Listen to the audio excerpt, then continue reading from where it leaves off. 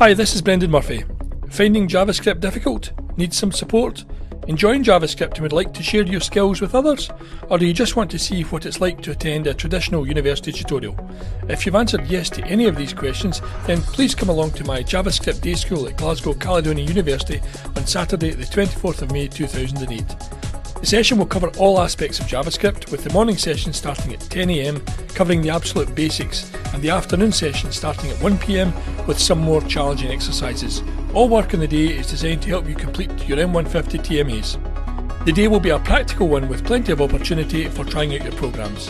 I'm very happy if you come along for both sessions, but if you can only make the morning or afternoon sessions, then that's equally fine. The day school will be held in the Hamish Wood building of the university, which is accessed from the Cowcaddens Road leftmost campus entrance. Simply walk up the short incline and go down the stairs into the Hamish Wood building.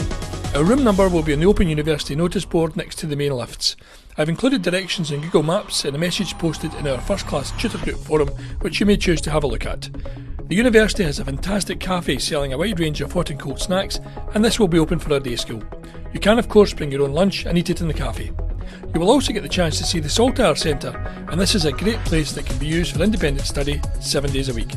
Hope to see you all on the 24th of May 2008.